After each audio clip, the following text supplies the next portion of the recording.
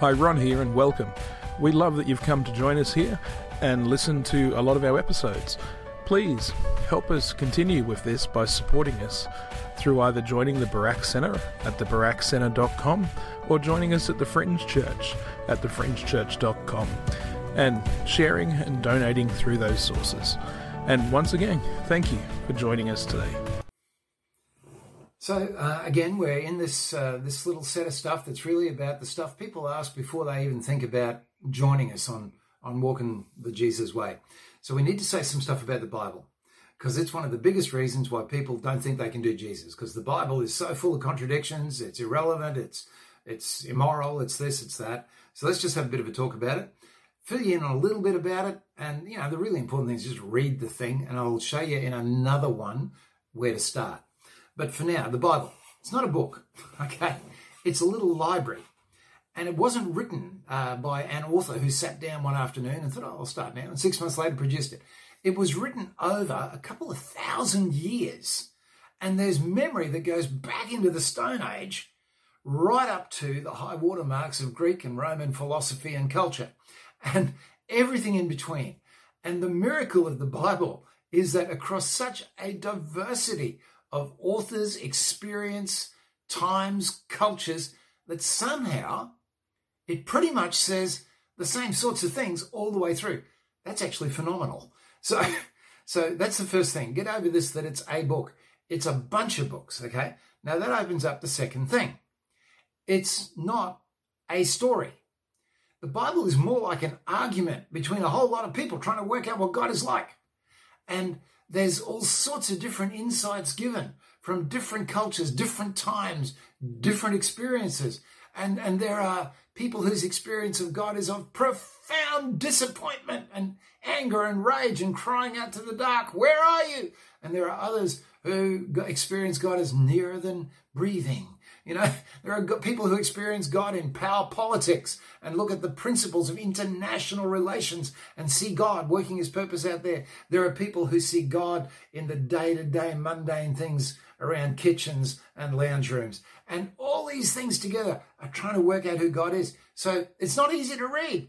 And you've got to get to know the folks who wrote it, why they wrote it, who they wrote it to, what was the culture they were writing out of, what they thought they meant when they used some words and that sort of stuff. And it's not simple. Now, you'll find in the Bible all the time a principle that you're going to have to get used to. Paradox. Google it. Work out what it means. A paradox are two things that sound opposite but are both true. Let's start in chapter 1 and chapter 2, right? Is God this holy, terrifying, very powerful guy who lives outside the system that he's made and says, let there be, and there is, and light happens, and water and dry land separate, and it's really scary and big news, and or is God the God of chapter 2 in Genesis who gets dirt under his fingernails as he makes a planet and plants a garden and makes people and picks them up and breathes on them and they live and then he walks with them in the cool of the day and they play rounders and cricket and stuff together at the end of the day and have a board game before they all go to bed.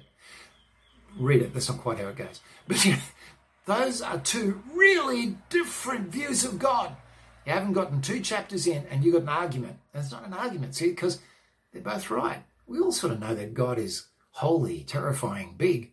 God is also close, loving, beautiful. Now, is that a contradiction? If you decide, no, that's got to be a contradiction, that just can't be right, well, you're going to have so much trouble with the Bible. Frankly, you're going to have so much trouble with God. God is full. Is God just? Does he have standards that must be obeyed? Or is God forgiving, loving, and will always be there with a second chance? That's contradictory. It's also both true. and it's nuanced and it's weird and you've got to get to know this person and understand it. So please be aware of that. In terms of the Bible itself, is it reliable? Do we think what we read is what was written for us? Haven't got time to go into it now, but the answer is absolutely. And we'll possibly do some stuff about this in some of the later steps, But there is more evidence to say the Bible is as it was written for us than anything else in the world. We think we know what Plato and Aristotle said, It's 1,000 years between them and the first text we've got. and we've only got, maybe 8 or 10 copies of what they said. The Bible, we got stuff within 200 years and we got thousands of copies. We're pretty sure that what we got is what we were given. So that's reliable. Don't let anybody give you a hard time about that. That's just wrong. Archaeologically, finding out more and more all the time. But again, the bottom line is the story is good. It seems to be pretty much, that sort of is what happened. But the really important thing about the Bible is for all, it's hard. For all, it's written to a different culture in a different time. It's sustained hope and faith and values and morality and community for thousands of years. There's got to be something in it. Now, please understand the Bible is written in its time according to the rules of its time. A lot of people have all sorts of troubles, but our contemporary science is finding this out, but the Bible says this. Well, you need to remember that Stone Age creation stories are going to give us an insight on the meaning of things. The science may not be as good as ours, all right? And that's just the facts of life. The Bible, even there's 2 bits in the Bible, an old bit and a new bit. The new bit starts with the stories of Jesus. Even the new bit never envisaged a world where slavery wouldn't be part of the deal. I mean, surely that's just how the world works. It never envisaged universal education where everybody could read and think. What? It had a view of sexuality that was so completely different to our time that it's actually hard for us to read the bits about sexual morality in the New Testament and understand what on earth they mean because it's all so different. The Bible never saw genetic engineering coming, never saw artificial intelligence coming. It's not about that. It's about how we can connect with God. The Bible doesn't answer the how the world works questions. It answers the why the world works questions. It answers the stuff of the Spirit and gives us the resources and principles that we can engage with all the things we need to engage with in our time. But people who like to think that they can grab the Bible and it will be the answer to everything, they're not listening to Jesus, who said, I have so much more I want to tell you. I'll have to show you that as stuff comes up. I'll be with you. My Spirit will be with you.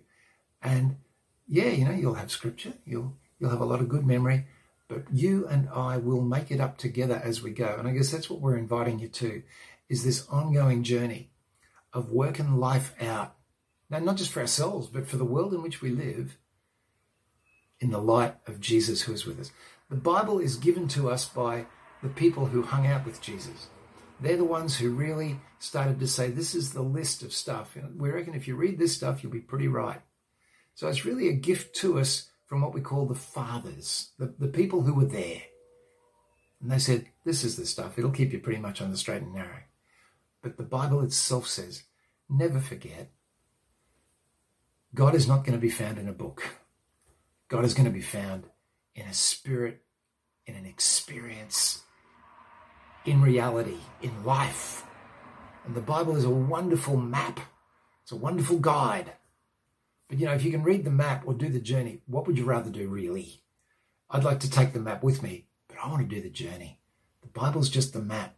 The journey is how you and we work this thing out together. So I hope that helps. Critically, read it. There's going to be another one on where to start reading the Bible. Okay, so watch that one and start, frankly, in Mark's Gospel. There's a teaser for you. See ya. Thank you for listening to another episode.